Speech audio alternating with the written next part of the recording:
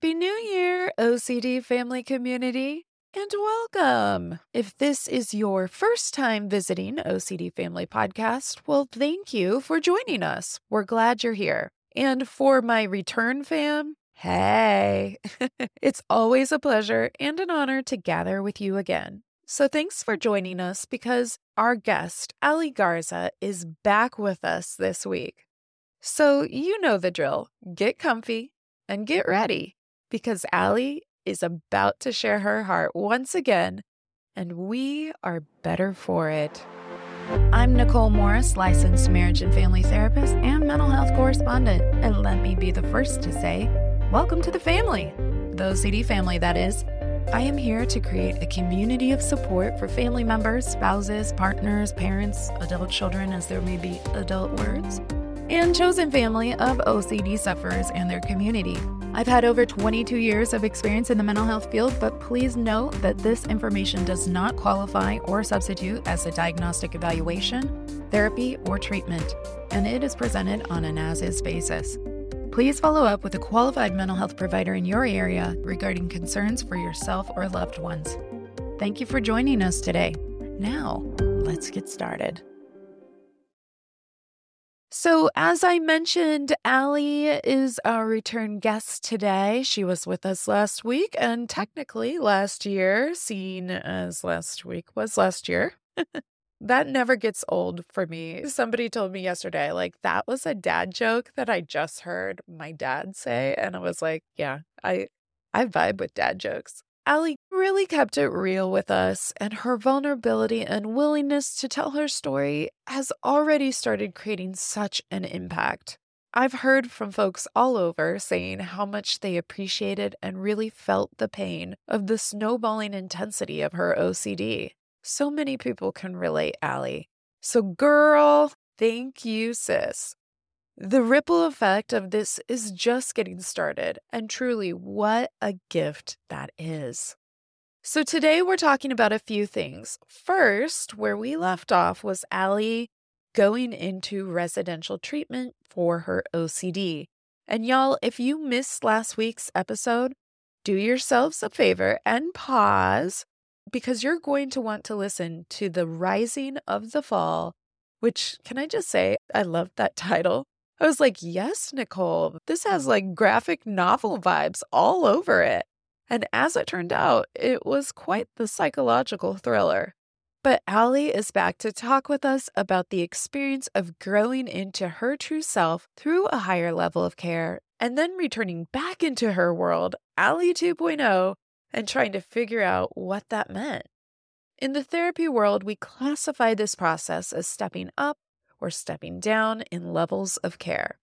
So if you think of treatment as like a set of stairs, outpatient services would be at the bottom, which could be weekly or maybe even a couple times a week for a therapeutic hour or even half-hour sessions sometimes.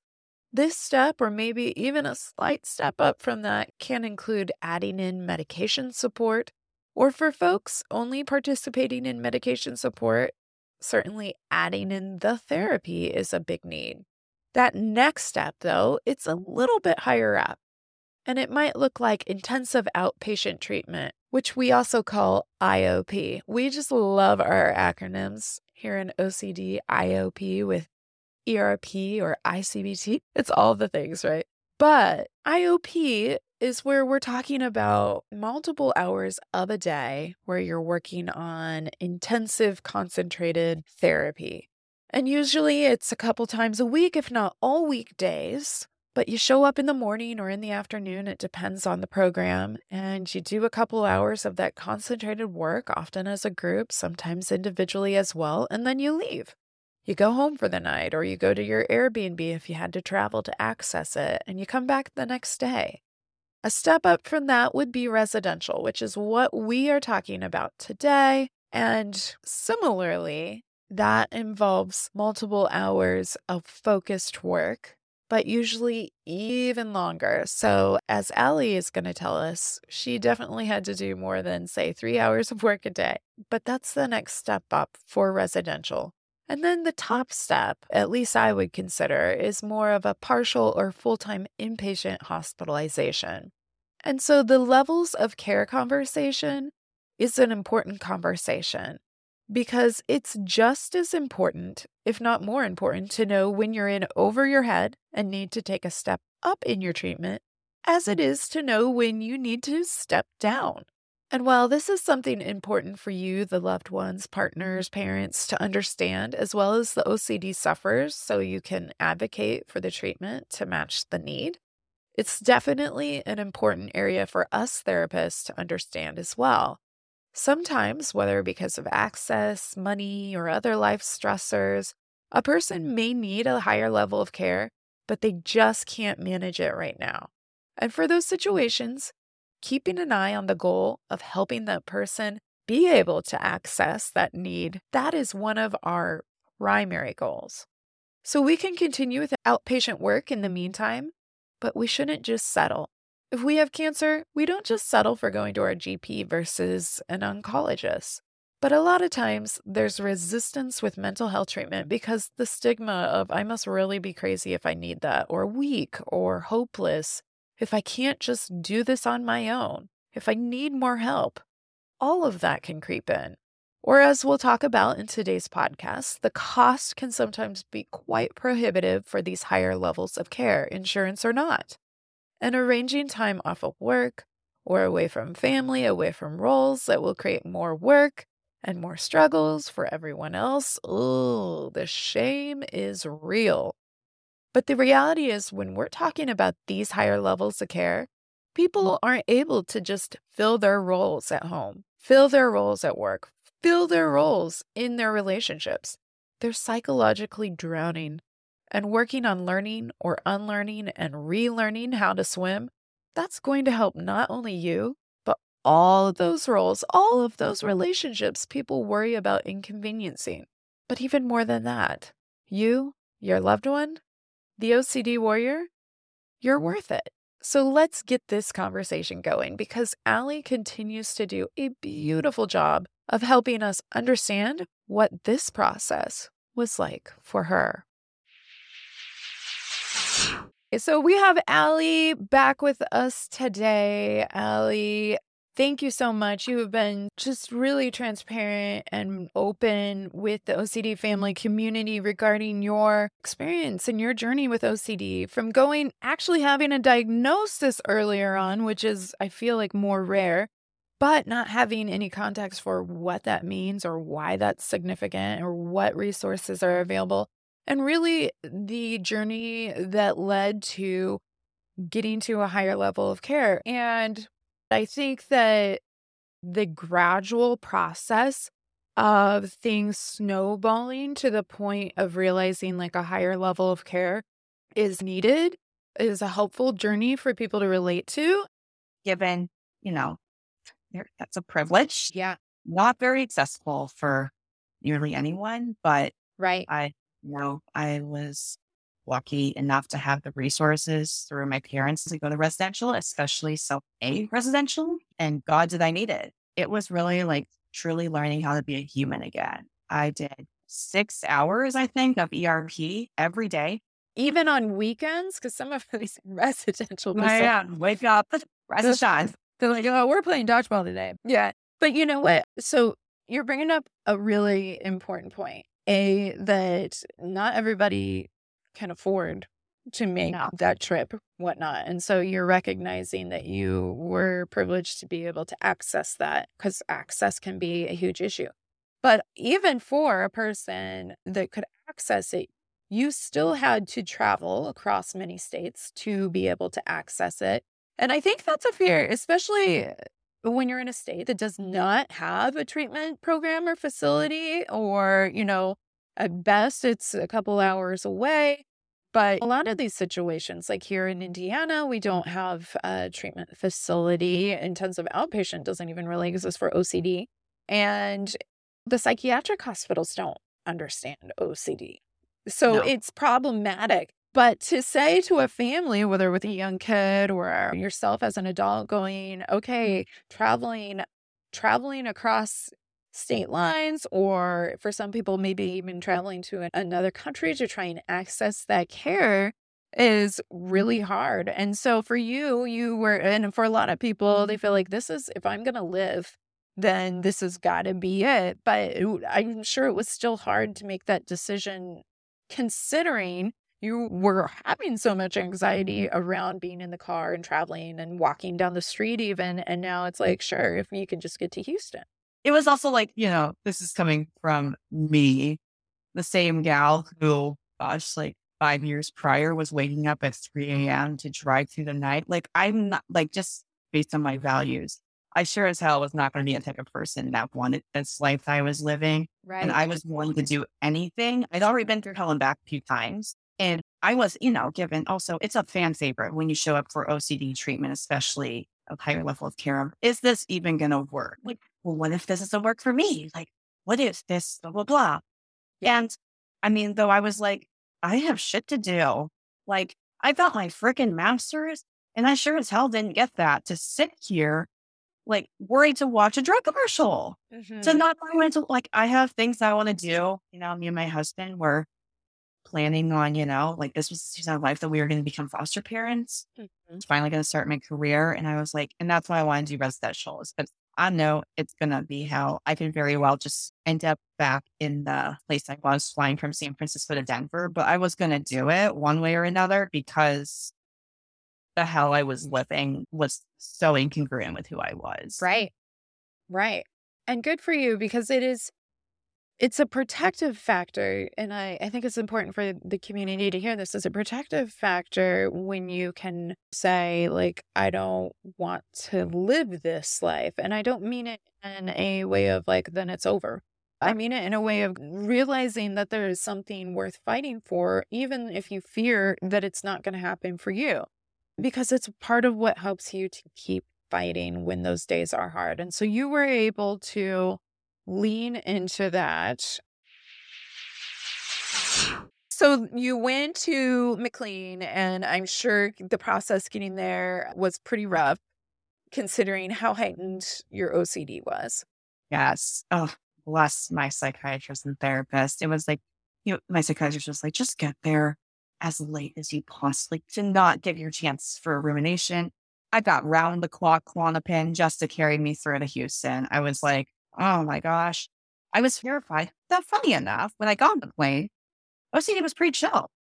OCD was adequately sedated, it sounds like. It was like, I'm just going to take a nap because we're about to do some ninja warrior work here. So, but Like, oh, where is that? Where's the fear of the airport? Nowhere? Great. Convenient. Life and Ecos? Do I check her well? Right. Right. I know. It probably means I was miraculously healed right here, like Yes. my brain system. Yeah. So you got to McLean. You went in. How long were you in residential treatment for? 2 months. 2 months. And you said 6 hours a day for 2 months. That's intense and important at that level. It may sound like a lot, but at the same time, you're dealing with the thoughts every waking moment. And so really having a lot of support to fight the resistance to that anxiety and distress, to support leaning into those intrusive thoughts. And anybody who's never gone through like ERP therapy, let alone intensive ERP therapy, like just getting a little taste of it, the flavor of it, they're like, wow, that feels really counterintuitive and inappropriate. Right? Yeah. Because you're saying this thing that I've built copious coping mechanisms to try and survive. We're just going to do the opposite, basically, and lean into the absolute worst fear and then some. Yeah, no thanks. But at the same time, your brain is getting stuck because of that thought compulsion loop, which we've talked a lot about here on the podcast. This was the only option. This was the only choice. So it can be hard to decide to go, especially when it's multiple states away. And it was for you, certainly, and it is for most people. So it's understandably a big commitment. Yeah. So I was down in Houston at the McLean Institute down there. HOP, I'll refer to it as, because the name for it before McLean, I think, scooped it up or whatever, was the Houston OCD program. And I was down there from March 1st, I think, until the last day of April. So 2 months. I think it was like 6 hours a day, every day of ERP. So yeah, boot camp. Yeah, boot camp. And if you're listening to this and you've never experienced ERP, and we talk about it quite a bit here on the podcast, but can you give us an example of how an ERP exposure might work in everyday life? And then we can think about that in context of 6 hours a day, just to give people some perspective. Yeah. So in everyday life, au naturel, so which is what we like to call them. Like, for Uh-huh. example, I'll be driving and taking a route, and I know there's like one road I could take that would pass by a cemetery. And I know that that would spike my anxiety as far as thoughts about death, illness, harm. It's all under that umbrella conveniently. And so intentionally choosing to drive by a cemetery, sometimes I've even just driven in and just taken a lap around. So that's an example. Or, before I went to Hop, I couldn't even watch TV with the risk of like prescription commercials coming up. Hmm. And then during Hop, I was watching, ER After Dark. Like, I mean, I had to reweave Grey's Anatomy back into my schedule, which was a values-based Hmm. activity. Dr. McDreamy and McSteamy. I've never actually watched it, but I've heard there's Mick doctors, but Yeah, very much so aligns with my values and had to be yes. incorporated. Yes, just watching videos, shows, doing things in person. The cemetery was a fan favorite. Driving by the ER, sitting in the ER parking lot, and in imaginal scripts. So writing scripts, which luckily BuzzFeed has given me plenty of things to go off of. Like, when you're scrolling through and it's like, if I would have listened to this ER doctor, I'd be dead right now. Oh And yeah. That is just, helpful beyond measure, right? And you can find all sorts of that on the internet, which is fortunate for us in terms of you don't have to spend money necessarily to be able to confront certain things. But I think what Alie you're speaking to is doing the opposite of what your OCD would have you do. Because if driving by a cemetery would trigger a whole host of intrusive thoughts, then you're going to drive by the cemetery. Can you Mhm. talk about, and that's definitely exposure, the exposure piece. And so when you would get there, what would you do with your thoughts to help with the response prevention? Because I think people often will do exposure and then they're like, that was terrifying. And part of why this treatment is so helpful and effective is that response prevention. So what would you do when you were in the cemetery or when you were driving by it, for example? At the beginning of ERP, it required a lot of support of like, my brain was so hardwired to just engage from the get-go in Mhm. mental conditions of what I like, kind of these mental safety nets of like, yeah, I'm in the cemetery, but this will happen to me or this can't happen. So instead, learning how to have those thoughts pop up, and instead of like getting in a debate with them of like why that's not possible, just even allowing the thought to pop up and be like, but maybe it is.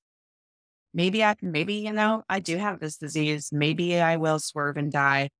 And just even tolerating the whatever percent possibility.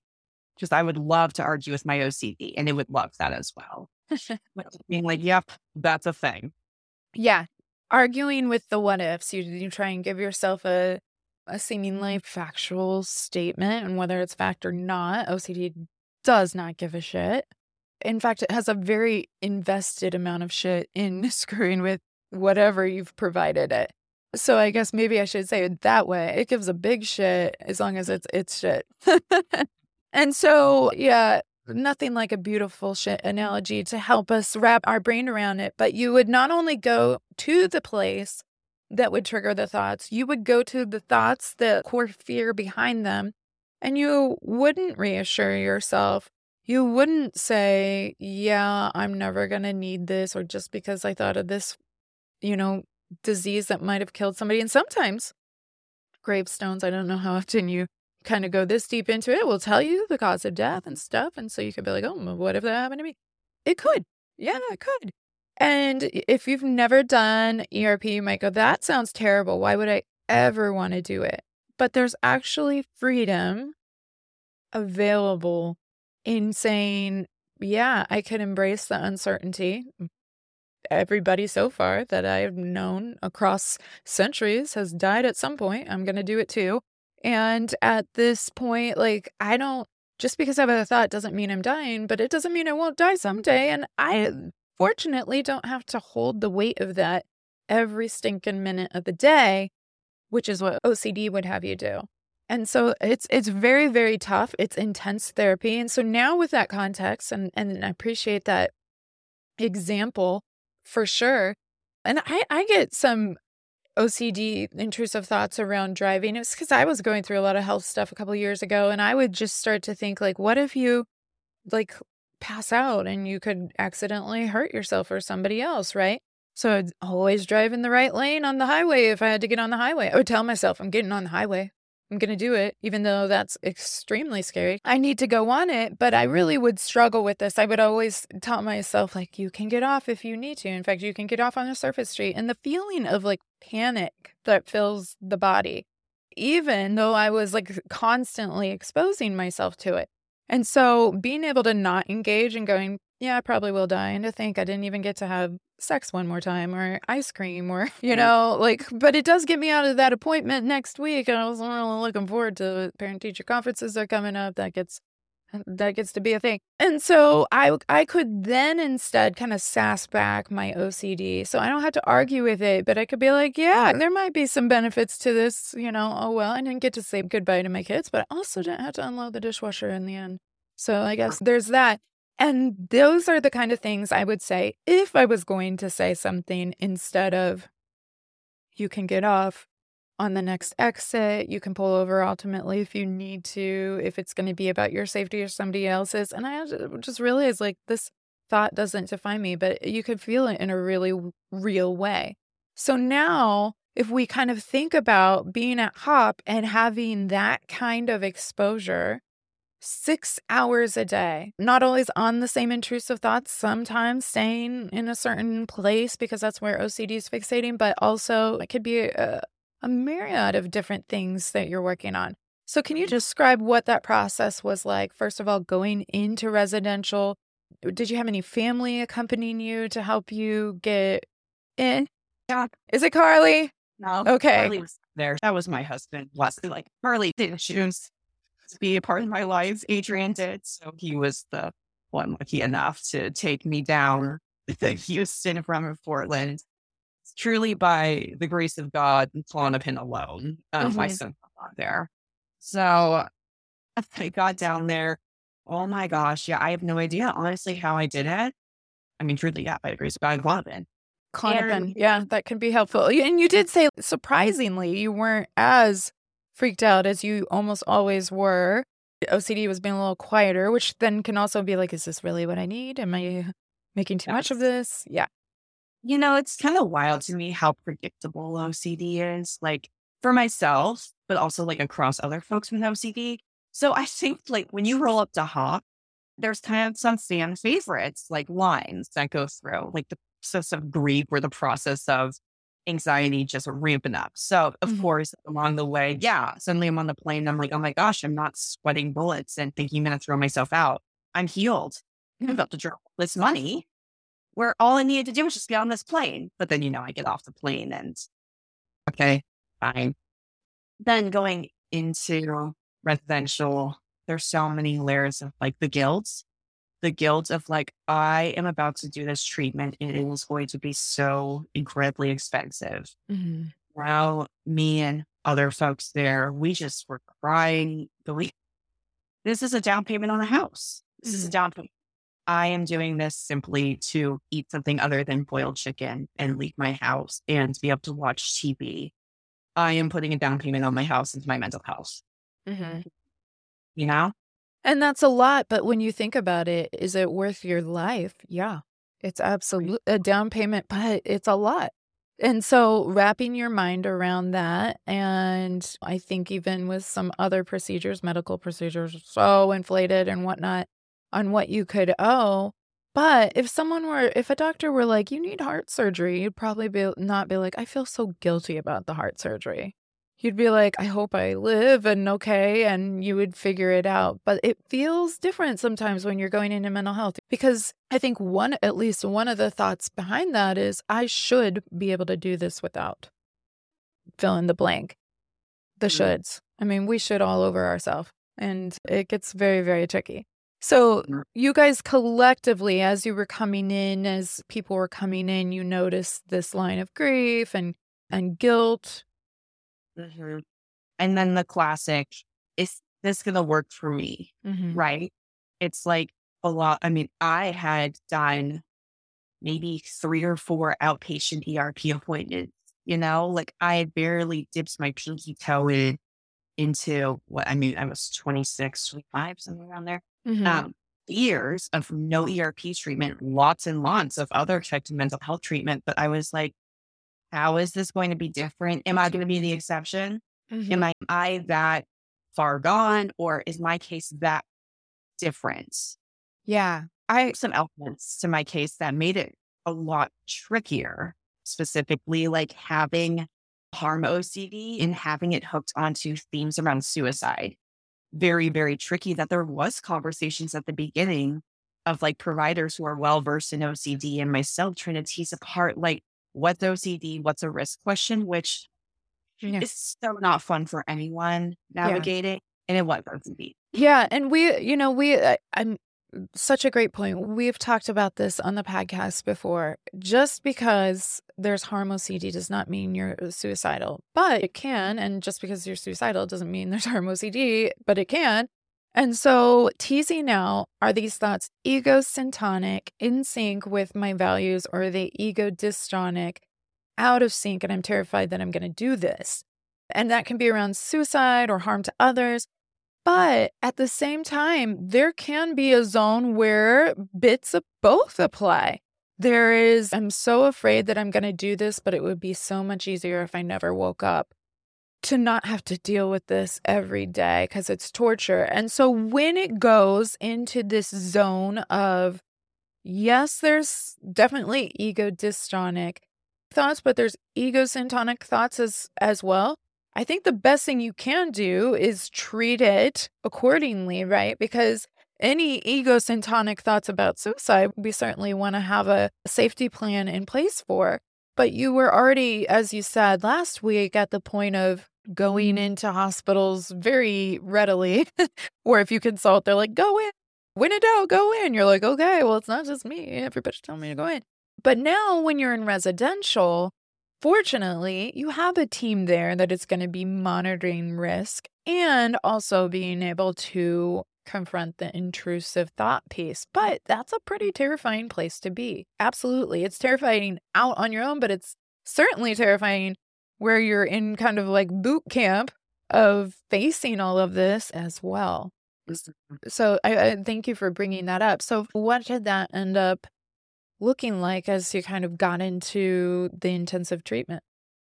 I mean, the first week or two, I was living at a son's 10. Like for the subjective units of distress, I was top max like distress. And Yeah. it was really freaking hard. I mean, Jesus, can't even like the amount of my life was controlled. Like I think my scale, my OCD scale, it like goes up to 40. I think I was like 39. Honestly, I would probably get my scales from hot, but like my entire life was consumed from the moment I was awake to, I mean, I was going to say the moment I went to sleep, but I didn't sleep, but Mhm. like round the clock compulsions. So it was so much just like fear, Mhm. terror, but also like I wanted so badly to have my life back.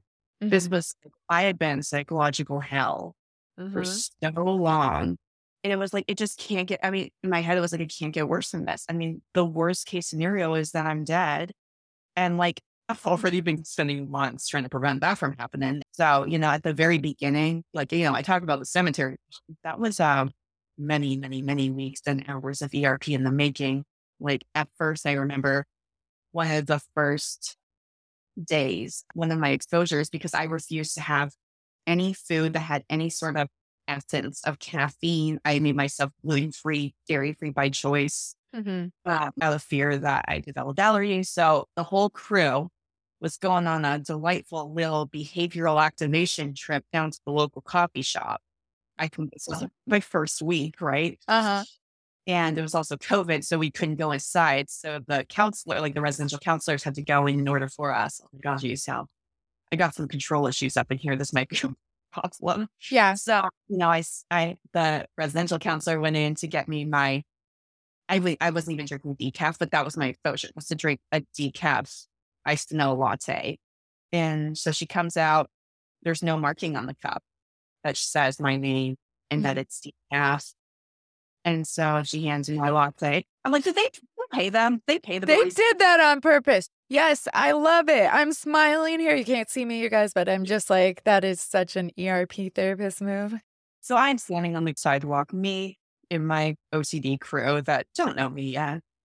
And I'm holding this coffee cup, weeping, crying, full blown panic attack, being like to the resident counselor, I really just want you to go in and ask them to remake it with the marking. I really want you to do that. I want you to do that so bad. I really want this to happen. And I'm not going to ask you to, but I'm really not having a good time. I don't want to offend you or push you, but damn it, like the coffee. Yeah. Please make sure it's decaf. Please, that. And that's like, that was the way that my OCD spiraled, right? I was drinking lattes, no problem, a year prior. And then suddenly it was like, well, I had heart palpitations one time, so let's go decaf. Oh, well, then I had it. Let's do hot chocolate. Oh, and then I had them. So no hot chocolate, no chocolate, and it's just, that's how my world got so small. So holding my, hopefully, fingers crossed, decaf iced latte was absolutely terrifying to me, because in my head, if it's not decaf, I'm going to get heart palpitations. I'm going to have a heart attack and I'm going to die. And also I'm in Houston. I don't have my go-to hospital here. It took, I was researching first at the beginning. I had them marked on my Apple Maps. Brain was doing all the loop, like all the planning. Did you get to keep your phone when you were in residential? Oh yeah. Okay. So you could still see where all the hospitals were. Oh yes. Yeah. And that was the thing, is that like, it was like, I'm glad I did.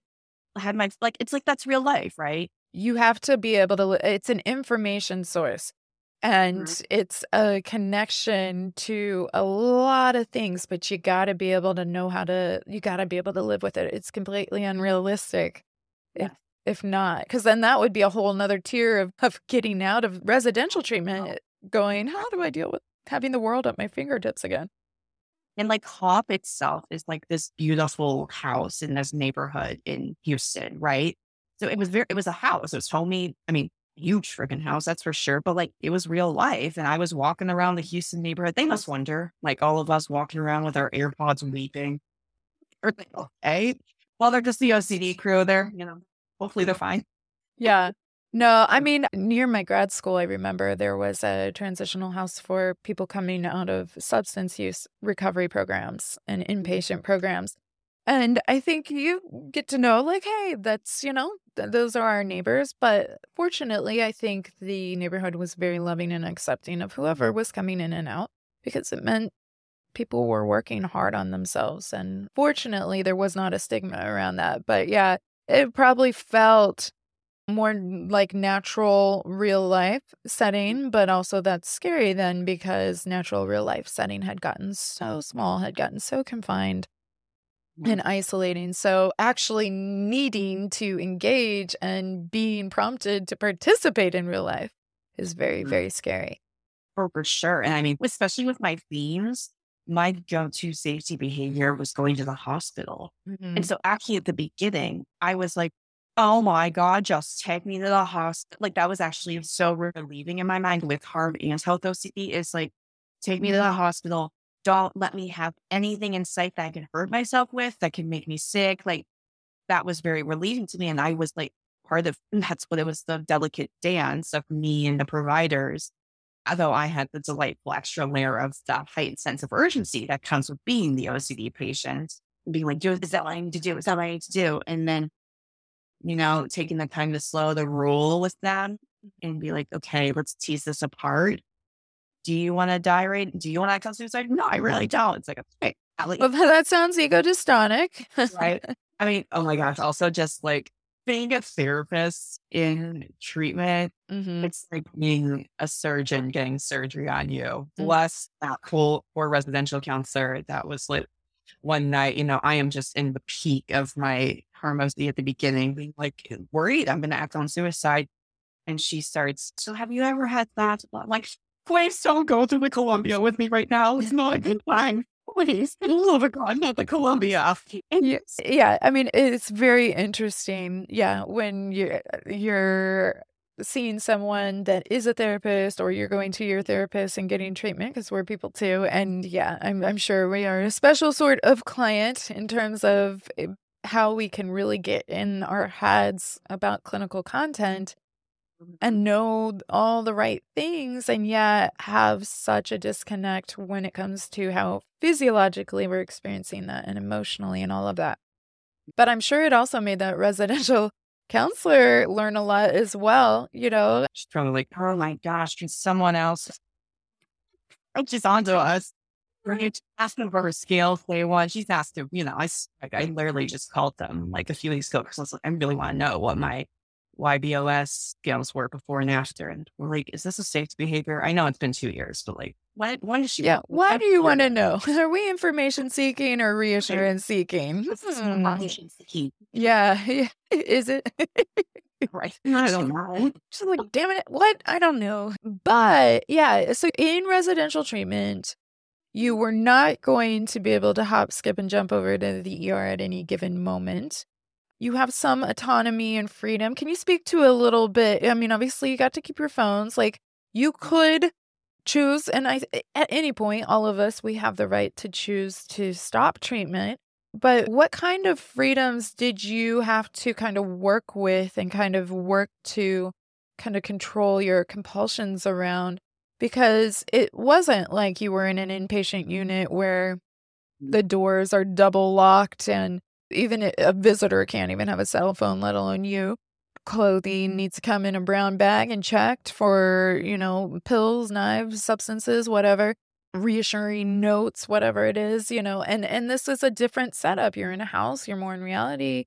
So, in terms of especially for people that have thought maybe about residential, but kind of are imagining this psych hospital where they're going to be confined to a room and the nurses station outside the door. What kind of freedoms did you have available while you were in residential treatment, and how did that play into your treatment strategies of managing OCD without, completely just leaving, if that makes sense? Yeah. I mean, and frankly, like anyone that goes for this particular program or just in general, it's like the ball is in your court as far as how much or how little you want out of treatment. Mhm. For me, just because of my personality type, for better or for worse, I was like scared, absolutely shitless, weeping round the clock. Like my eyelids were swollen, but like Mhm. I wanted it so freaking bad. I don't know. It took a minute for, the folks to learn my personality then of like, I don't know. She is, I mean, I was born to debate. I was born to talk. And like, so it was, there was, but like, it was out of genuine, like, I really want to understand what I'm doing. And I desperately want help. Mhm. But I was doing the work, that's for sure, but it was hell at first. And I very well could, I'm in the house. I have my phone. Yeah, we got to be awake and at it at 7 a.m. And we got a full day from 7 a.m. till 4 p.m. every damn day, pretty much, except for the weekends of treatment round the clock. ERP, like walks are like you do your exposures, you do BA. And behavior activation for me was like, gosh, what was it? I think that's hard too because I didn't really have hobbies. I was like, well, I talk for fun. I'm a therapist. I call people and and to do a little creativity around coming up with hobbies. But I could have just tapped out, but I so desperately wanted it. And I had shit that I wanted to get back to. And, I had just graduated 2 months prior with my master's in social work. I had been working, at a crisis line for teens. And I so desperately wanted to get back to that. I wanted Mhm. to become a foster parent. And I was like, well, damn now. You're going to probably have to drive a car if you're going to have a teenager living with you. Mhm. Or very real things that like, I want to be able to leave the house because I'm not a homebody. Mhm. I want to be able to drive. I want to be able to eat foods. I want to damn iced vanilla latte and I want it now. Yeah. And there was a lot of buy-in. There's TVs in the house. There's, it's beautiful in there. There, you walk around the neighborhood, a gigantic dining table in the outside, Mhm. in the spring in Houston. I could have just whatever, like done whatever, but like I was there for a reason. Mhm. And so I really wanted, I mean, in fact, that was the harder part for me was the compulsion of like, I want to rip it off like a Band-Aid and be done. I want to be perfect now. And they're like, that's nice, honey. It's a sweet story, and I'm glad you're feeling like storytelling because we're gonna do Yeah. some scripting In today. like 3 weeks, I'm done. And they're like, oh, queen, you're only eating boiled chicken right now. And so, yeah, it was a lot. Yeah, and I think that's a really good point to highlight because I think sometimes when people think of residential treatment, they think of it being very, very confining, especially maybe if they've had an inpatient experience. But even if they haven't, it's not like media always portrays things like perfectly when it comes to mental health and some of the thoughts, fears, and stigmas around that. And so I think that that's helpful. You're not going to be micromanaged. OCD is the micromanager. We're trying to get freedom from micromanagement. So you're going to be put in zones where you're confronting things, and that's hard. But ultimately, you get to choose how you respond to it. And I think that's pretty huge because it's important for people to understand they're not like shackled to a room and you have to sign in and sign out and there's double security and all this stuff. It's like it's a safe place, but certainly you have freedom. And really, the point is to help you to be able to connect with your freedom more because the micromanaging prison has been the OCD. Absolutely. In fact, and it's like wild to think that actually at the beginning of treatment, that's what I wanted.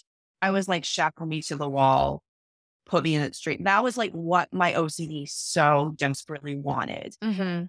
It was actually so freaking terrifying to experience that freedom, and to like trust myself with that Mhm. freedom. Mhm. Uh, I mean, clearly, like there was so much talk at the beginning of like me researching inpatient places, being like, I just need to be able to keep myself safe, blah, blah, blah, blah, blah. But like, and so much urgency. But Mhm. I just so terrified because I so desperately want to live and thrive. And so, yeah, I'll never forget also at HOP, don't quote me on this. I think they can take up to 8 patients at a time, all adults. In my HOP crew, the other people that were in treatment with me have become some of the best friends of my life. I'm sure. Mhm. I mean, we had a very specific, niche, quirky, shared experience. Mhm. And these things I was talking about, like the fans' favorite lines of like, is this going to work for me? Do I even have OCD or am I lying to all these people? Mm. Like, blah, blah, like we all, to a certain degree, have had the same thoughts, Uh-huh. even very different themes popping up. Like, oh, we got contamination hell over there. I'm the harm and health gal, just right down the hall. It's like, Mhm. we all have very different content, but it all boils down to the same sneaky beast, right? Right. And so, of course, also the thrill of all of us trying to seek reassurance of each other. And that became so fun. Like once you were like a more seasoned OCD person. Uh-huh. And so, they're like, have you ever had this? And I'm like, are the same. She's on it. She's into it with me too. Mhm. Yeah.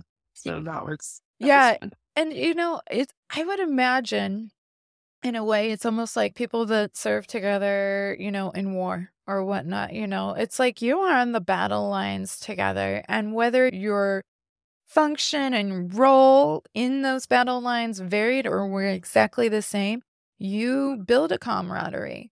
And all of you had risks coming at you, and you were there to fight for your lives, and you did. And so I would imagine yes, absolutely. Having some of the best friends and kind of soul sisters, soul brothers available, I'm sure, because it's so powerful to be seen. And Mhm. first discovering yourself outside of OCD and then to be seen and understood by somebody else. And that's part of the reason why we like to talk about joining support groups or connecting with people at trainings, whether or conventions, at conferences, because it really is powerful when somebody else can say, not only do I see you, but I get it. I have been there. And that's a whole lot. That's a whole lot. It's very powerful having that kind of just ability to be seen. So I think that makes a lot of sense. What were kind of the goals that you were trying to reach to know that you would be graduating the program? What was kind of and I'm sure they're individualized across different people, but what was the benchmark that you were aiming for to be able to go back home? I mean, truly, it was like every area of functioning, getting back to like the baseline. Like I wasn't driving, I wasn't eating or drinking anything aside from these very specific things. The biggest thing that was the compulsion slash safety behavior going to the hospital. Like that was something that, holy shit. Like I remember, I think it was a week or two or maybe three in, and I would wake up in the middle of the night sweating in a full blown panic attack, convinced per usual that I was having a heart attack. And this one time in particular, I woke up in a complete sweat, being like, I'm gonna go to the hospital, I'm gonna go to the hospital. And it was like this angel and the devil on my shoulder moments where at 4 o'clock in the morning, I'm like, am I gonna do it? What am I gonna do? Know what ERP and what like treatment is telling me to do. And I know what I've done all along. And truly, I wish, gosh, there was a camera. I mean, that would be unethical, but like, I wish there was an camera on me in this moment because literally half of my body was hanging off the bed, like being like, let's go to the ER right now. And the other half of the body was like on the bed.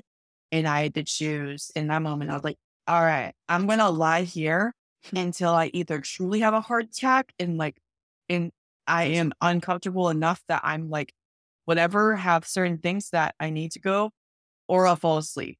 Mm-hmm. And I'll move forward. Mm-hmm. And I did. My arm was incredibly numb. And I think about my roommate. I was like, bless them for just being like, oh yeah, she's just chilling. She's doing something. It's a life or death situation. Yeah. And it feels like a life or death situation, but I believed it. Yeah. I believe my brain was like, there is a 99% chance I'm going to die. But there's this 1% chance that maybe I'll just go to sleep and that this is truly the start of me doing something new. And honestly, and when you're at that point, I've been trying my way for a while now, and or really OCD's way, it wasn't my way. And so that was a huge one. I mean, it became like my equivalence of like an AA token of like how long I can go without going to the ER. And I mean, we'll get to this later, but like, yes, I've been to the ER since then. I mean, that's the thing too, is that like there was this balance of like, just because I have health anxiety doesn't mean I'm never going to have a health emergency. right. What does that look like to quote, get a normal amount of medical attention? And so I was relearning in every area of my functioning. What would a typical person do with these symptoms? And also, even if a typical person would be like, you have heart palpitations, go. What's the dance of response prevention of like, how far can I push myself to push OCD? Right. Right. And the rinse, maybe it's not. And then at what point would that be a normal response? So a lot of just unlearning and relearning pretty much across the board of every area of functioning in my life. Yeah. And it's really hard because the point that you're making and we have to sort through when we're working in treatment is, certain things, certain compulsions are things that we do and that are promoted for us to do to live a healthy lifestyle or to engage in, if you're a religious person, to engage in your religion. There's going to be certain practices, or there's just a number of different things as a mother you're going to have to do, or a parent for your child, even if you're scared that you might do harm or do something wrong. And so for example, like hand washing, what's reasonable? Okay, so I've gone into this obsessional fear and I'm doing it in excess to try and counteract that fear or to minimize, neutralize, or avoid that fear of what could happen if I didn't wash well enough. But also, we're still floating out of a pandemic here, and the CDC is going to tell you absolutely wash your hands, and you're going to go anywhere and they're going to say, please wash your hands. And you're going to go to the bathroom and think, yeah, that's reasonable to wash my hands. And so really being able to find where's that line of what do most people do in response? Most people, per the CDC, might sing happy birthday while they wash their hands, although I would argue maybe most people don't do that. They maybe do it for 7 seconds or something. And so giving yourself that limit and saying, "Okay, that's what I'm going to do," and that's going to be as terrifying as not washing at all in the Mhm. beginning. And it's a real journey, and it doesn't mean it's constant, like, you get to a certain threshold and then, boo, it's gone. For some things, you may not really struggle with them again. But, little bitch will show up every now and then unannounced, and you might get caught in it, and that's gonna happen, and so learning how to react and respond in those moments. So you literally were putting your life back together. You've had OCD for so long that what does life, what does baseline, what does functioning look like? Because you had snowballed so gradually over time, as we discussed last week. So when you did get to that point where you got the all clear, you got to go home, and be with your husband again, and say goodbye to Hop, what was that like? I mean, let's even talk about the plane flight, first of all, because the plane flight getting there was hell, but surprisingly not as hellish as usual. So maybe you are fixed. Oh shit, are we making a mistake? What was the plane flight even trying to leave and go back to Oregon like? Yeah. So about a month or maybe a touch over a month into the program, I did what they call therapeutic absence, where basically it's like, all right, y'all, you've been doing this for a minute. Let's send you home for a week and see how it goes. Like test run, real Mhm. life. So I had done that, I guess, then like the second week of April. And so I had done flying back on my own and then flying back to Houston for the last like month. Mhm. I wait all the way to the airport. And I mean, yes, there was so much anticipatory anxiety around all the things, having a heart attack. Oh my gosh. Yeah. I will never forget also that when I was at the Houston airport to go on my therapeutic absence, the like, what do you call that? Not the escalator, but the moving walkways. Uh-huh. I'm walking to my gate and there's like all these like cardiology ads of like, their heart stops, but we didn't. Kind of like one taping this. I'm like, who put this on here? Who at Hop bought this ad? Like the OCD animals are going in like elf on the shelf style, just trying to polarize. I love it. So I had done a therapeutic absence, delightfully enough. New things, new content popped up, like more of an existential theme. Dissociation esque like stuff. So like, what if I'm dissociating? What if life's not real? Just the delightful stuff. And so I came back, and that was also fantastic because I love when new content pops up because I feel like that's also a fan favorite thing for people with OCD is that like you get comfortable with one theme, like I've got this, I know how to do it. But then when a new content pops up, it's like, oh my gosh, Mm. this is interesting. This is different. This time is different. Uh-huh. Right. Mhm. And so it was a fantastic opportunity, I'll call it, out of like spite. Now, with new content, I learned how to do the ERP dance. It was same dance, different partner, but Right. still same moves. And so I got to come back to Hop, watch Groundhog Day for a damn week straight. I fucking hate Groundhog Day. And then all the way, I mean, when it was time to leave Hop, I'm not gonna lie, like I love Adrian, I love my husband, but I did not want to go home. I freaking loves that yellow house. The people there, they knew me. And, when we talk about like getting back to baseline and what does that look like? It was like, that's a great question. What is my baseline? OCD has controlled my entire life. I have Mhm. had some periods I've thrived, like with OCD, with no treatment. I moved to the Pacific Northwest. I got my master's degree. I got married. I did a ton of shit. And so it wasn't like I hadn't been living beforehand, but in a lot of ways, I hadn't been living beforehand because OCD always had its grasp on everything. And I just didn't even realize how much of it in my like identity had got woven together. Yeah. I really like the kind of image of it popped up in my mind of a caterpillar becoming a butterfly. Because it's Mhm. such a transformational thing when you've been living with this in some capacity for most of your life, going, how do I even move? How do I do things, let alone new things like fly that I couldn't do before, but even walking. Walking's different for a caterpillar as it is for a butterfly, and yet they're one of the same. And so being able to go through that transformation, and I had shared something on, I think it was on Facebook on OCD Family Podcast about to become the butterfly from the caterpillar. You have to reduce to just a pile of goo. And, so if you just feel disgusting, like a pile of goo under a blanket right now, that's okay because you may still be and can always still transform. And so this butterfly analogy, I think, is really nice, but it is scary. It's really scary to go, I don't know how to be a butterfly. And my whole past life was about knowing and feeling like I need to know 100%, if not 1,000%, what it meant to be a caterpillar.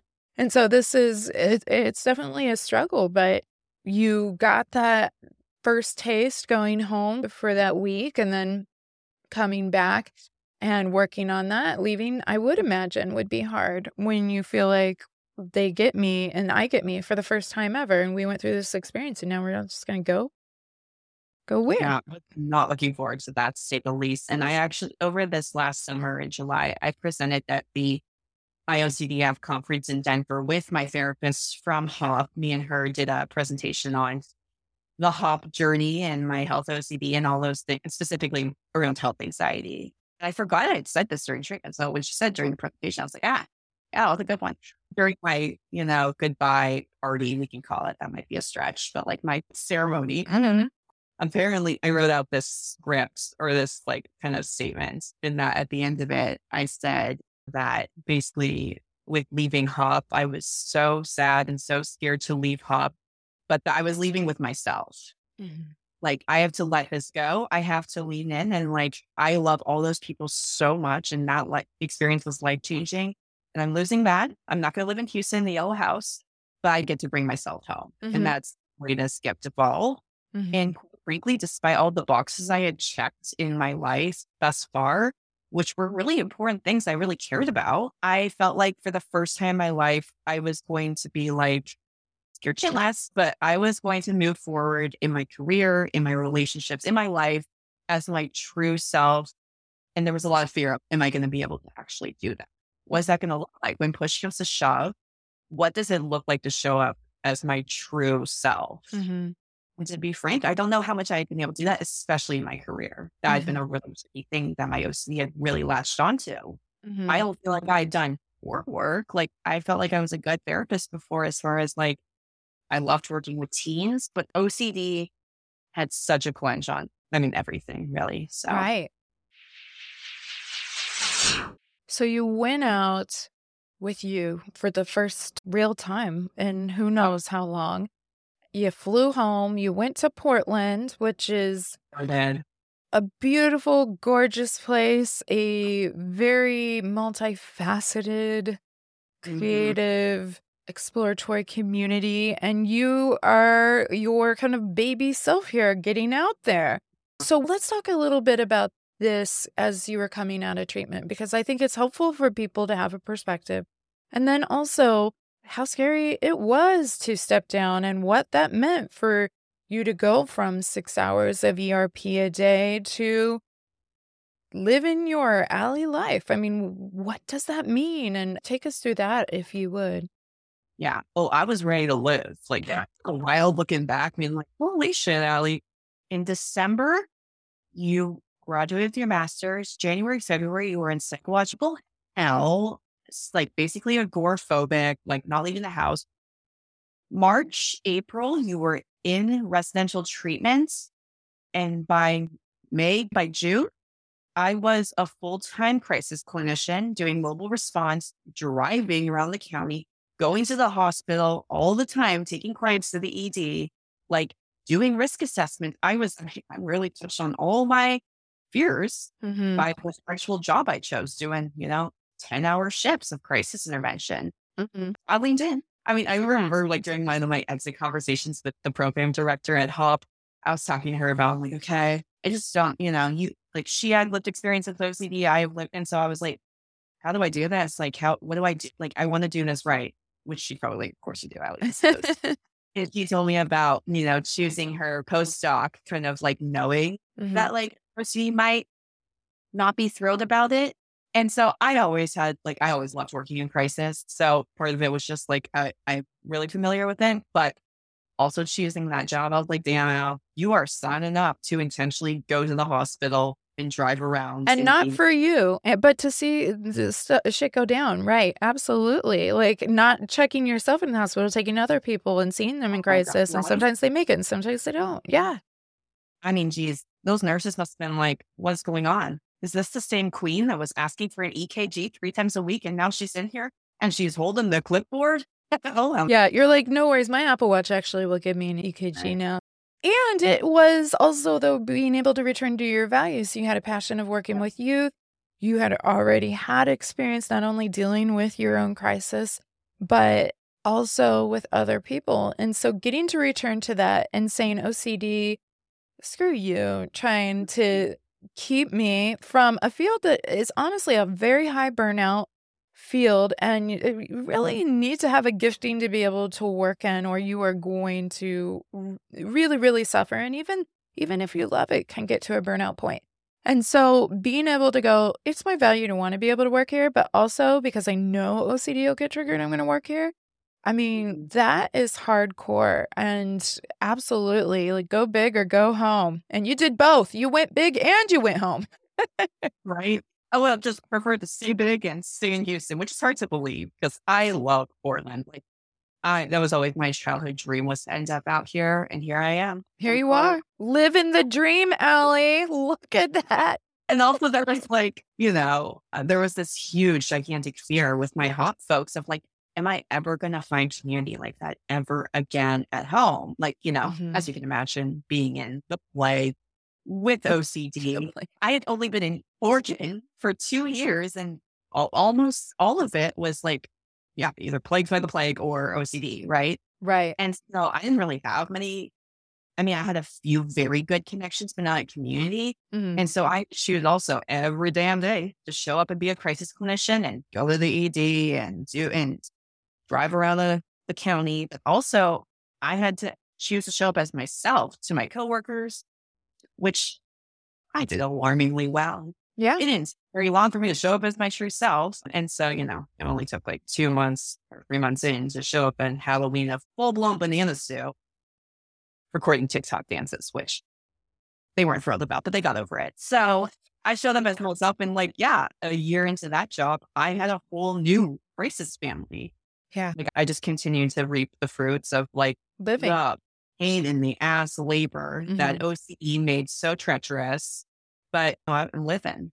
You are living. You are living, and I think that is a really great point. There can be a lot of fear and some of it, and I hear this a lot in treatment and even from people trying to understand that may or may not have OCD themselves, but just trying to understand OCD. And they're like, "But I don't get it." I mean, it makes sense though if you had like heightened fear during the pandemic. Like it was a scary time. The whole world was impacted by it. It's legitimate. And it's like all of it's legitimate, you guys. It's Yeah. all legitimate. Your body having a fight, flight, or freeze response is legitimate, whether you, as the peanut gallery, can understand how that link got there or not. It's legitimate. And so you fought for your life, and you Oh, I, fought on the battle lines for your life, and you feared you might never find camaraderie like that again. And during one of the most isolating times in this century, in the world, you mhm. found community again. You found community at HOP, you found community with your crisis crew.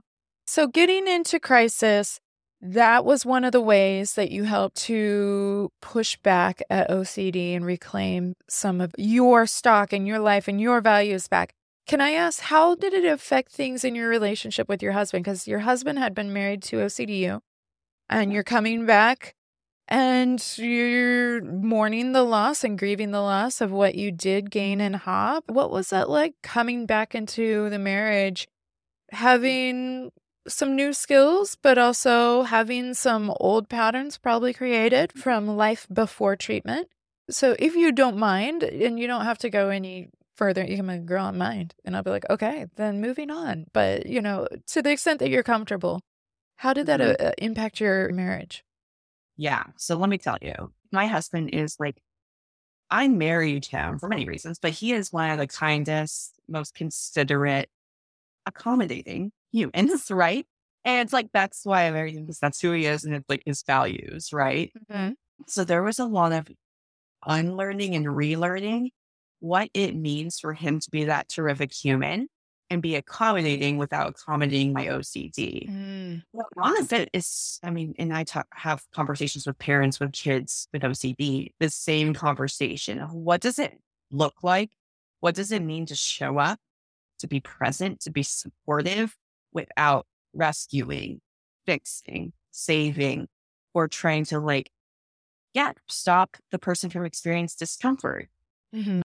And it's such a dance. And Mhm. so learning for Adrian, damn, I know exactly what it looks like when she is having heart palpitations, she's hyperventilating to get in the car and get to the emergency room 10 minutes flat. I know what that looks like. I know what it looks like to sit in the lobby and for her to help her with these things. But what does it look like to do the opposite of that, especially when my OCD really wants that?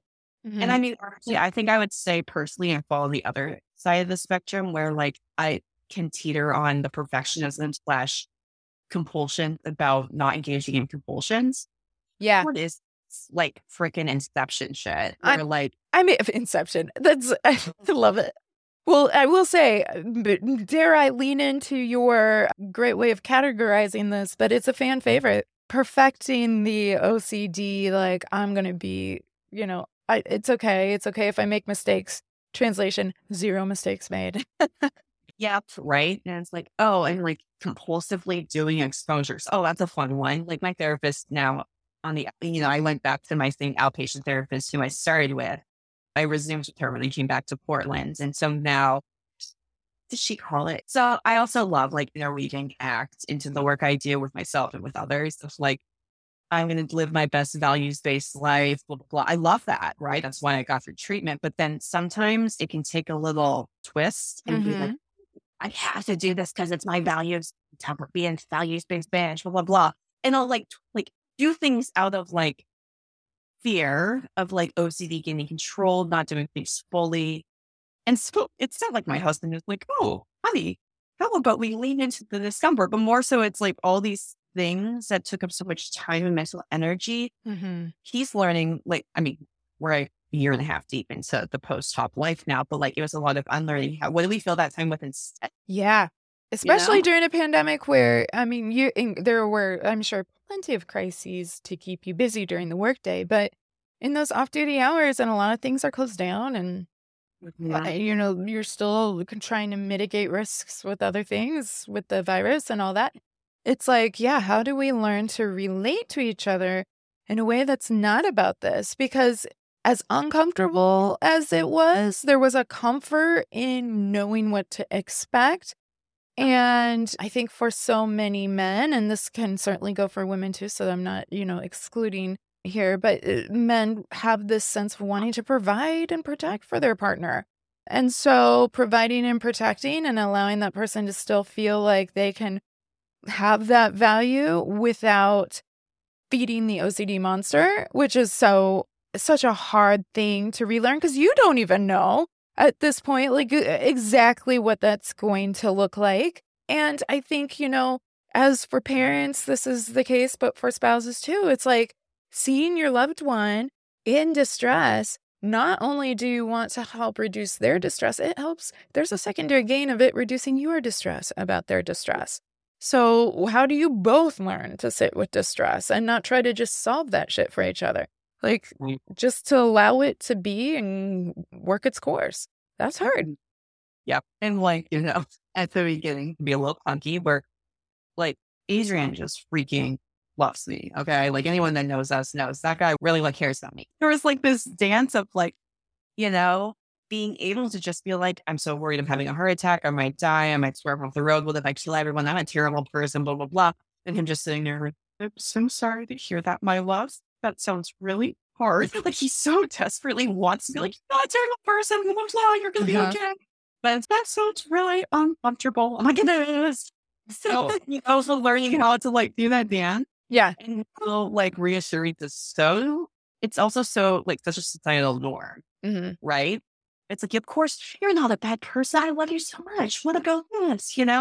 And so it's so counterintuitive for any caring person to see someone struggling and be that's really hard. And I'm really sorry. And I'm here for you. I'm with you. Right. And your verse is like, but what about this? What about this? Yeah. It is, it's true, whether it's something to do with mental illness or a physical illness or a really difficult situation, whether it's a hurricane just took out your entire city or whether it's cancer. There is this anxiety, really, I think, even from society of sitting with, yeah, you might die. You could die. You might never recover from this. And we want to go, oh, no, no, you got to stay positive. Like, yeah, you got this. You can fight. You're a fighter, right? No, no, don't get to that space. Don't get to that space. And so it really is, we talked about it in terms of, postpartum, not that long ago on the podcast of that kind of toxic positivity, but there's that need of, oh, it's okay. It's okay. You're not going to get more than you can handle. It's okay. It's okay. And you're like, oh no, I got more than I can handle. And you know what? That's all of us. That's all of us. We're all dealing with different things, but there's got to be an answer. Or maybe if you just try this, or maybe if you do that. Have you tried this? It gets really, really tricky to not just try to solve that and just allow it and say, I'm going to live my life whether I feel that or not. Like, I'm not going to be defined by that. And that's really tricky. Absolutely. So you guys were able to get back into a space. You were able to create community. You're thriving. You are living your life, not OCD's life for you. And again, doesn't mean that you just are living completely free. You still have to drive past cemeteries at times, and you still have to face that. That's a daily choice to say, I'm going to choose to live life over OCD's idea of it for me. But you've made it here. And speaking of community, I definitely wanted to talk about this. You've created, not only through your own personal Instagram, but you and a friend created, and this is so funny, you guys, because before Alie and I started talking, I was looking at this Instagram account, and what is it? Bad Bitches, Bad Anxiety. Is that what it is? That's us. That's you. I'm like, it's either Bad Anxiety first or Bad Bitches first. But she and a friend run Bad Bitches, Bad Anxiety. And I love this page. It's hilarious. They use a lot of memes. They just talk a lot about different aspects of anxiety. And so you're very active on your Instagram, but also through this joint account. So tell us a little bit more about how Bad Bitches came about. And I definitely will be linking to Allie's Instagram, if that's okay with you, Alie. And to Bad Bitches, because it's seriously, I was just thinking, like, I should reach out to these people and see if I can get them on the podcast. And then I realized, like, the next day I was recording Alie, and she was actually one of the two. And I was like, oh my gosh. One of the bad bitches. You're one of the bad bitches, aren't we? One half. Yeah, no, I love it. So tell us more about how this came about. Yeah, it all started at a Yellow House in Houston. So nice. So it's a little hop love. We've got some foundation for that. Okay, I love that. Yes, me and my hop crew, we have all stayed very tight. Even we're coming up on 2 years of the hop anniversary almost. And so we went to like the IOCDF conference in Denver over the summer together. We met up just as a crew for Carolina. And then me and Halima is the other half of Bad Bitches, Bad Anxiety. We're roomies during a part at Hop. And afterwards, there was this gigantic sphere of like, oh my gosh, I love these people so much. And when you leave summer camp, act mentally ill summer camp. I mean, looking back, maybe all summer camp was a little bit mentally ill, but okay. But yes, you left, you guys connected on this. And so me and Halima have stayed very much so in touch. And we've been talking about doing an Instagram or something like that for a while.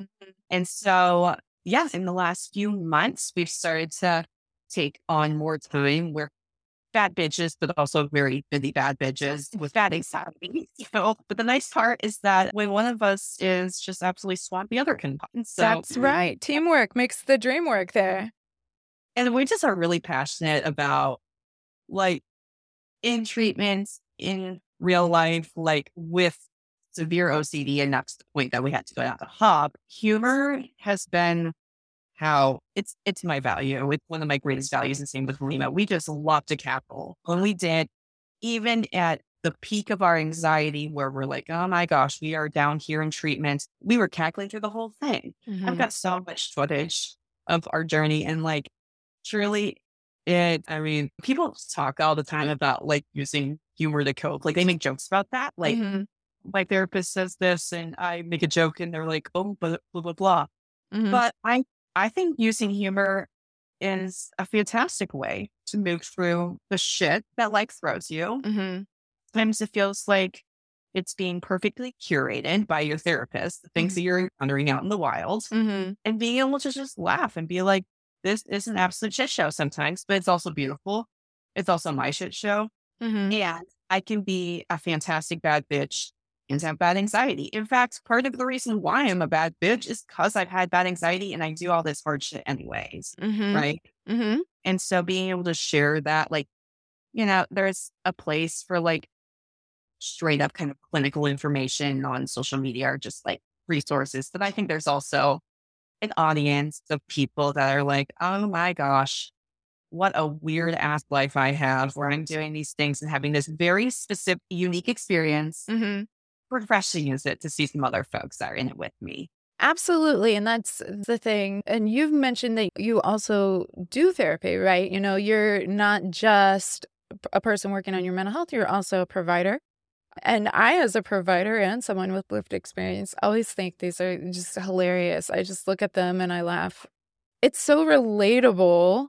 And it is, any of my clients listening will be like, yeah, she does love some humor. And it's usually very catered towards very personalized behaviors. There's a lot of opportunity for improv. But humor can be a really lovely way. It's not always humor, but humor can be a really lovely way to lean into the anxiety Mm. and really boss OCD back. And it can feel really empowering. And like you said, having other people, whether they like or follow, or whether you're commenting on different posts and you're like, yeah, I thought that was funny too. Realizing like, hey, I'm not the only person here walking this road. And we can have a little fun with it. And there's plenty of places where you can go and get more psychoeducation, but to be able to go and laugh, it really feels sometimes like the best medicine, and it's a huge thing. It's something I always like to point out to my clients too is when we can get a laugh. I mean, we can get a laugh about some really messed up shit, right? But at the same time, it's us battling these thoughts that aren't defining people. We are leaning into that distress and we are resisting compulsions. And if we can get a laugh out of it, how empowering. Like when you were driving around the neighborhood, you might have hit somebody. Were you ever like getting a big laugh out of that, right? As you're compulsing. But when you do some of the ERP and some of it is just so wild, I've had numbers of people who say to me before, like, some of the things you say, I'm just like, holy cow. But usually by the end of the treatment, they're right there with me, saying it along with me. And that is so empowering to be able to boss back OCD in that way. And so if you guys are up for a laugh, if you're listening to this, Allie's talked about her kind of her personality and her humor and all of that, which I'm sure you can also get just from listening to this, but I think you'll really enjoy going to Bad Bitches. And then as well, Alie will sometimes be tagging herself. She's also on, just pulled up the page. She's on the main page. If you are old like me and actually look up Instagram on a computer, you can find that. But you can see that on your phone app as well and stuff. So you can get linked to Alie there. And I'm going to put her handle information. I'm so cool that I called it a handle. Put her Instagram handles, okay, on your blog post. But I really love that. I love the willingness, and in part, it probably feels really good for the two of you running that, but also just freeing and empowering, but also just for other people to be able to join and go, yep, I'm not alone, to feel seen. That is so important. And so I really do enjoy that Instagram. And I did totally email Alie like less than 24 hours before we first talked and was like, I'm so like I was already excited to talk to Alie, but I'm like, you're part of Bad Bitches. I was just like fangirling over them on my side. So here we go. So thank you for everything that you do, not only doing things like Bad Bitches and the crisis work you've done for so long, or the therapy work that you're doing even right now, but just even your vulnerability and sharing about your story. I think it really, really helps people know they're not alone, especially when you're like, you're a therapist and you've had master's level education and lots of in-field training, and you're still struggling with different things, just like me, it's like, yeah, this can hit anybody. You are living with a brain, you have thoughts, you're going to get intrusive thoughts. And for some, us OCD lucky ones, we can get really sticky thoughts. But in the end, I do like to think, and I tend to reframe for people that though we wouldn't ever want this to be the cost at gaining it, and we don't wish this upon anybody, it's pretty freeing for OCD survivors to be able to realize I can sit, I don't need to solve, I can sit with uncertainty and live my life, because I think that is something that is really polarizing and difficult for so many people in this day and age, OCD or not. And so having the freedom to go, I don't have to know, and that's okay. I think I'd like to know. I'd like to think that solves problems, but I know it's not. And I don't need to waste my time, my energy, my heart here on this issue. I can live. So I think that's really great. And thank you so much, Alie, for just everything you've shared, the double commitment. I was like, I was just so swept up in her story, y'all. I was just like, shit, we ran out of time to talk about HOP. And I'm glad that we were able to come back and visit it right now, because I think that's going to be really helpful. Thank you for that. For today's intrusive thought segment, I want to first just take some time to marinate on what Alie shared about today, because we discussed a lot of different aspects of what treatment looked like and what it felt like for her, as well as returning to her life, her marriage, and diving into post-grad school crisis work, building new community, you name it. There was a dance, as Alie described, not only for herself, but for her husband, for example, and loved ones, in unlearning and relearning what it meant to be her ride or die. I mean, how to love on someone and not their OCD. And we've talked about that a few times over throughout different podcasts. But when we zoom out and recognize these themes, I love the bigger picture, you guys, because that's where we can see that we are not alone in our experience of this. How do we do this? How do we do it in a loving way that's still supportive but not accommodating? We're not alone in navigating these choppy waters. So first things first, let's give ourselves some time and space to let Alie's experience sink in. And then, there was a part 2, y'all. The second part here is I want you to be real honest with yourselves. I want you to ask, what level of care is my loved one, or even me if I'm the sufferer, participating in now? And is that what I need? For some of us, we're just listening to this podcast and other content, and our loved one hasn't ever tried therapy. Or they've tried it before and felt like it didn't work for them, or you've tried it before and it didn't work for you, and you don't want them to go through that. I mean, there are vast possibilities. And maybe that's where you're at. And while you can't force treatment or participation in it, it reminds me of what we were chatting about at the top of the show. Even if we can't access it right now, it's not working for us right now, it's not an option or doesn't feel like it can be an option right now, we want to continue to prioritize it as one of our main goals. It's the first step, and sometimes the first step is half the battle. No argument there. But if that is the level of care needed, if you're thinking about this and doing an honest assessment and going, oh yeah, we really need to start some kind of therapy, let's prioritize that. And if your loved one is like, nope, nope, nope, not doing it. For some, particularly parents, for example, that may mean doing a program like SPACE or even your own therapy to learn strategies that can ultimately have a ripple effect on how the brain is learning and reinforcing some of these compulsion loops. Or perhaps the sufferer in your life isn't even treatment resistant, but there's just a general desire to not have to do therapy, not having to get roped into the work, the commitment, the finances, the time that it takes. Fam, I get it.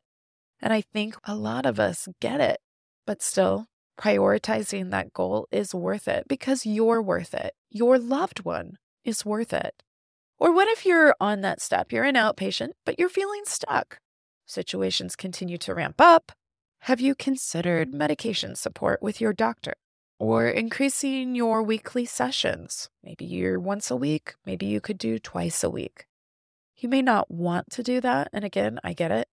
But is it worth even having a conversation, even if you change nothing, nada right now, just having a conversation with your doctor about medication or with your therapist about the frequency of your sessions? It doesn't mean you have to do it. You're the driver in your healthcare, absolutely. But is it worth just having a conversation, even if you don't want it to be a reality? Yeah, I think there is.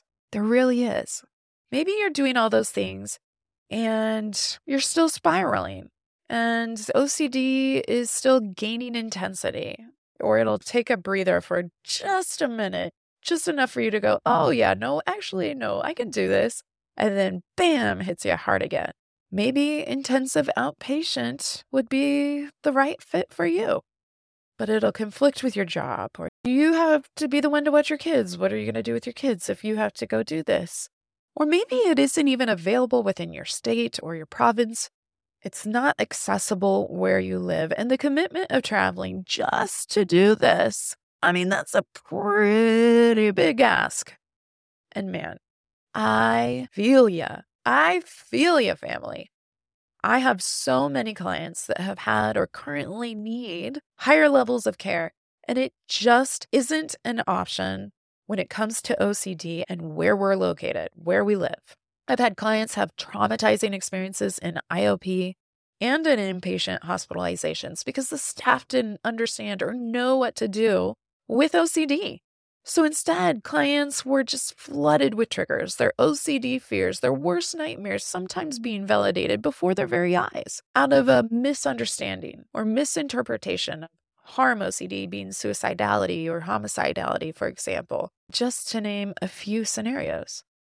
People get in those situations and they spiral more, and then they get doped up with psych meds until they're calm or sedated enough for a consistent enough time to go home. And these experiences are real, and they can make the thought of going to treatment, let alone a hospital, all the more scary and traumatic. So you're right, it is no small ask.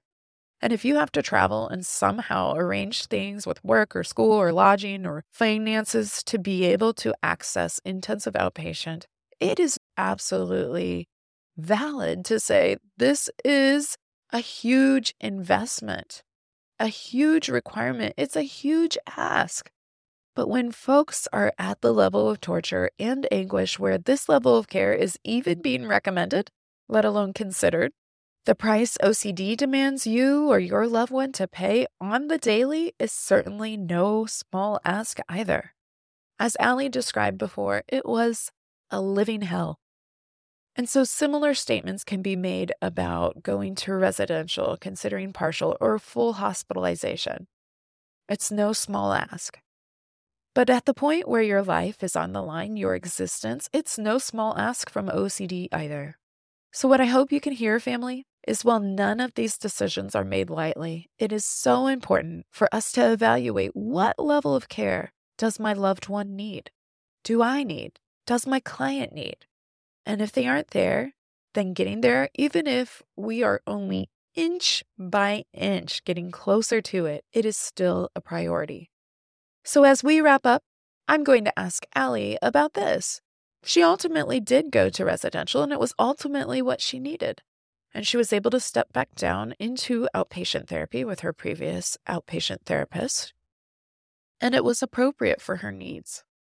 But I wonder, knowing what she knows now and having had the experience that she has had, I wonder if she had to do it all over again, would she have gone into a higher level of care sooner? So let's listen, because I really love what she had to say. One last kind of question as we wrap up, and I just thought of this, and you and I were talking a little bit right before I started recording about this too. In hindsight, and you knew at the time that you went to HOP, like, I need to do this, and my life is on the line for this. But in hindsight, do you think if you were going through this again, would you have benefited going into residential earlier than when you did? Or did it feel like it really needed to reach a certain kind of threshold before you were like, I'm going to benefit from this? Mhm. Yeah. I mean, I'm going to give a good old classic OCD answer. Maybe, maybe not. I mean, Good. probably looking back as a clinician, looking at my areas of functioning, how good of a time I was having, which was not a very good time. I think I would have benefited from ERP Mm-hmm. 17 years ago. I would have benefited from residential probably at any point through the last however long I've had OCD. But also, it was such a unique time in my life. It Mm-hmm. was a unique kind of set of circumstances that led up to it that I don't know. Yeah, I don't know how that would have gone if I would have gone months earlier. Probably the same. I probably would still have treated my OCD and gone to life, but also I wouldn't have met the people I met. I wouldn't have, who knows how things would have gone. So, I mean, if I would have known, I would have gone. Let's just say Yeah. it that way. No, and I love that is a great OCD answer. Maybe, maybe not. There might have been benefits to it or not. And what I do know is sometimes I know I've experienced this myself, even with like medication, for example. Once I've gotten into it and I've for whatever issues, pride or thinking that I've reached that level or whatever, and needing to reach a certain level based on feedback from the peanut gallery and people that matter to us to get treatment, it's like once you kind of start to get it, you go, often you can go, I could have benefited from that earlier if I would have known. But at the same time, you're benefiting from it now. And it's created a beautiful community for you. It's created life for you. And so there's no shame in not going earlier. But the reason that I bring it up is because I think sometimes there's kind of this our own kind of cognitive block that we put on things of like, I don't need residential, or I wouldn't be high risk enough, or maybe this is all my fault anyway. So you got all that going on in OCD as well. But it's just like, yeah, it doesn't have to be complete and utter despair before Mhm. you are worthy of having help. And so if you have a question about it at all, ask it. Why not ask it? Put it out there. You could consult with McLean. You could consult with even an outpatient or an intensive outpatient treatment provider. If you think like maybe I need to ratchet up this level of care, or what if I'm not ratcheting it up? And also, hopefully, you're with a good provider where they're going to admit, I think we should consider higher levels of care, as well as, I think you're doing pretty well. I think we can kind of back up and lower the level of care. And so having those conversations along the way is important, and it's okay. But yeah, whenever you receive help, if you are getting help, that it's treating the actual source, if you're getting some evidence-based practice there, like, hey, then you're living your life or you're working towards it. So live. Whatever's happened in the past is what's happened, but you are worthy. And the point is, we can live. We get to choose to live. And so thank you for that perspective. I really appreciate that.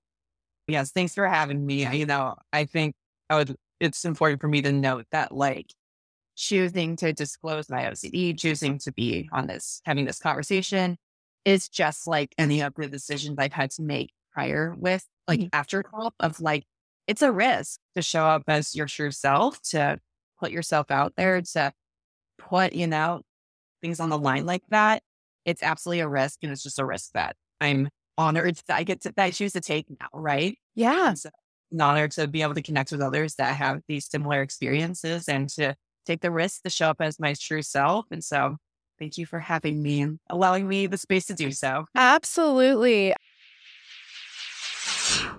Okay, family. So, Alie, excellent, excellent. What an honor for us to be able to hear her story. She is just amazing that she sees the honor in being able to share. But it really is. It's something she had to fight for, and it was worth it. She's worth it.